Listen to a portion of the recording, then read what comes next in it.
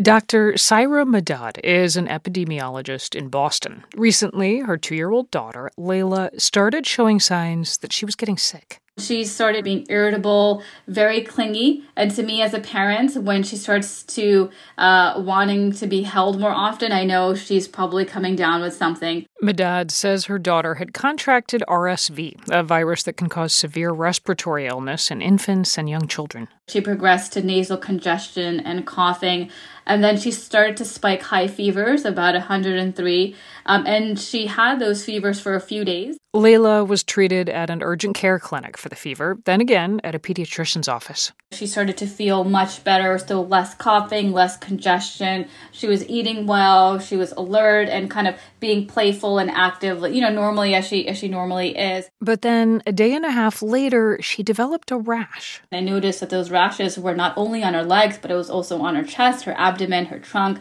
her limbs, and a little bit on her back. It was just like, you know what, I need to get her evaluated and see what's going on. She was feeling better. Did she pick something else up? This time, they went to the emergency department, and it was packed.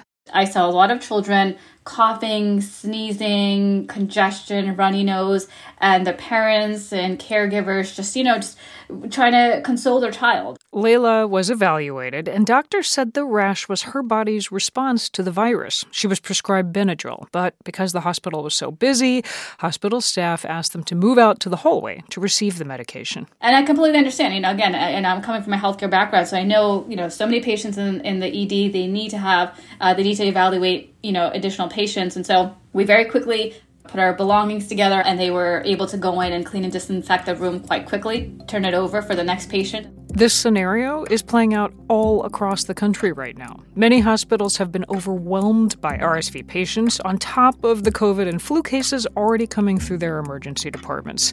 The American Academy of Pediatrics has asked President Biden to declare a pediatric health emergency because of the strain these illnesses are putting on the healthcare system.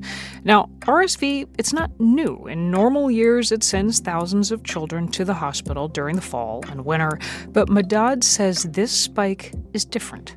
Now this year, what is even more unusual is that COVID-19 is a little bit steady. It seems as if it's almost taking a back seat, if you will. And again, that can change anytime. But RSV and flu are just taking a front seat and really running with it. They didn't have a chance to spread in the last couple of years. And so what's unusual and challenging in this particular season is that RSV started earlier than usual, and we're seeing a peak earlier than we normally would. Consider this, a triple serving of flu, COVID, and RSV is overwhelming hospitals and emergency departments just in time for Thanksgiving. What should you do to keep your family safe before gathering this holiday season? From NPR, I'm Mary Louise Kelly. It is Wednesday, November 23rd.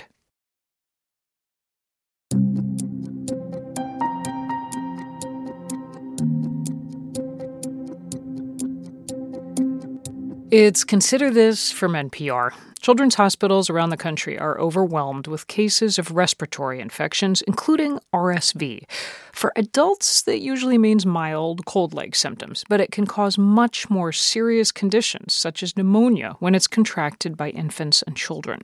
One city that is seeing a big rise in pediatric cases of RSV is Seattle. Unfortunately, at 16 years of practicing medicine and pediatrics, this is the worst season that I have seen. Our hospitals are very busy. Our clinics are very busy. Our average phone call intake is about 30 calls a day at our clinic, and right now we're getting 100 a day. That is Dr. Shaquita Bell. She's a pediatrician and senior medical director of Seattle Children's Odessa Brown Children's Clinic. She spoke with my colleague Juana Summers this week about what's happening there. Here's Dr. Bell again. It's definitely really bad, and we are absolutely seeing a lot of sick children in our community right now. So given that influx, that begs the question here, do y'all have enough beds and staff to care for these children?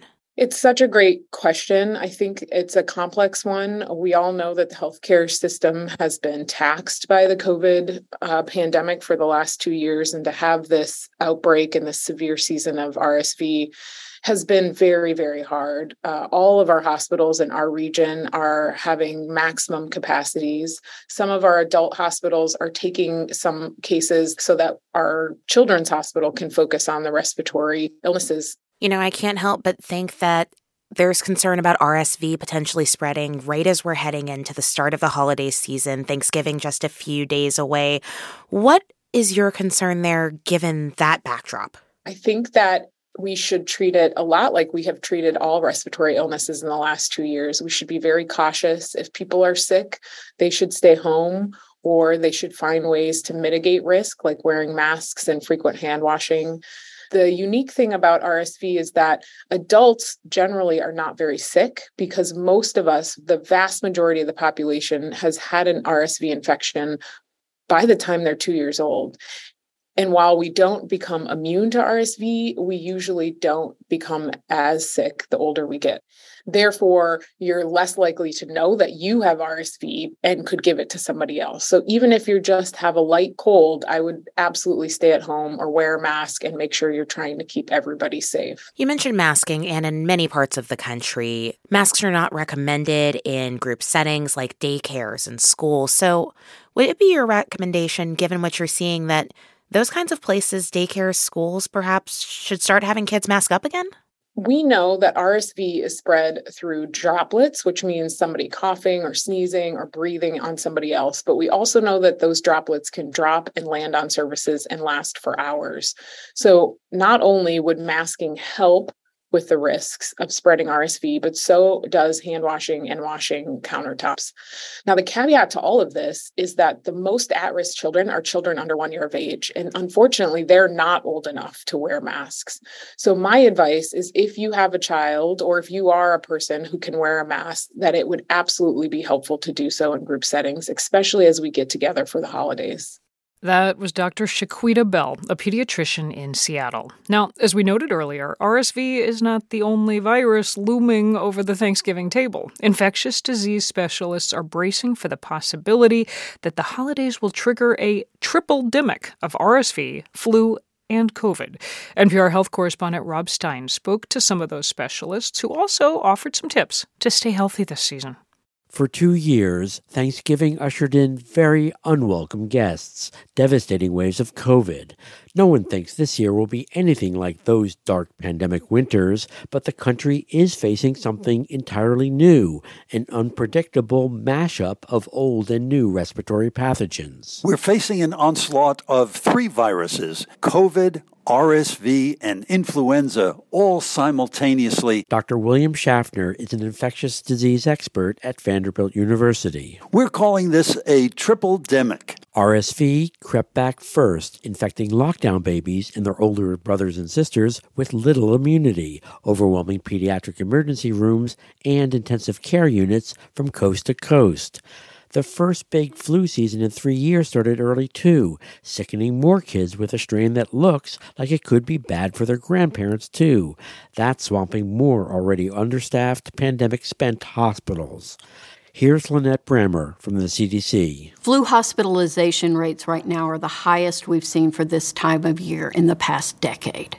And now, Thanksgiving is coming. Dr. William Schaffner again from Vanderbilt. These holiday celebrations, with all their travel and their close contact, usually function as virus accelerators. We're spending a lot of time with each other, laughing and breathing deeply, and that's an ideal environment for these respiratory viruses to spread to others. And, of course, there's COVID, still sickening tens of thousands and killing hundreds every day, as new Omicron subvariants are taking over that are even better at getting people, even if they've been vaxxed, boosted, or previously infected. The real question that we have is, what is this all going to mean for COVID? Dr. David Rubin has been tracking COVID at the Policy Lab in Philadelphia. Are we going to see a January, February resurgence of COVID that's going to be fairly significant? That may yet still be coming. Immunity from all the COVID vaccinations and infections should blunt a new surge of serious illness, especially, Dr. Ashish Jha at the White House says,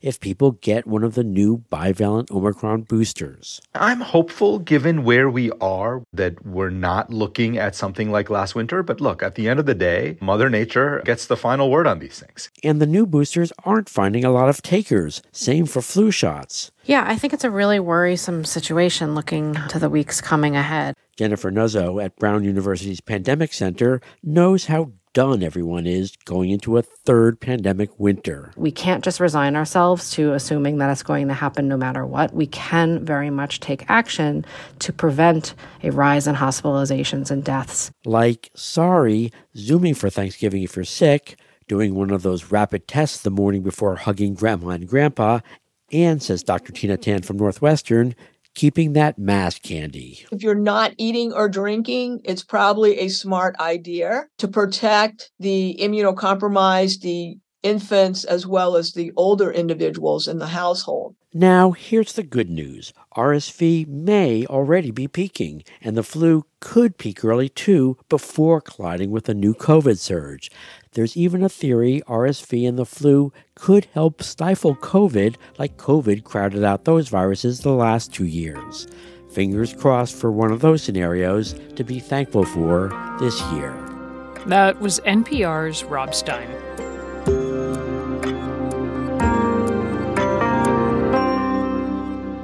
It's Consider This from NPR. I'm Mary Louise Kelly.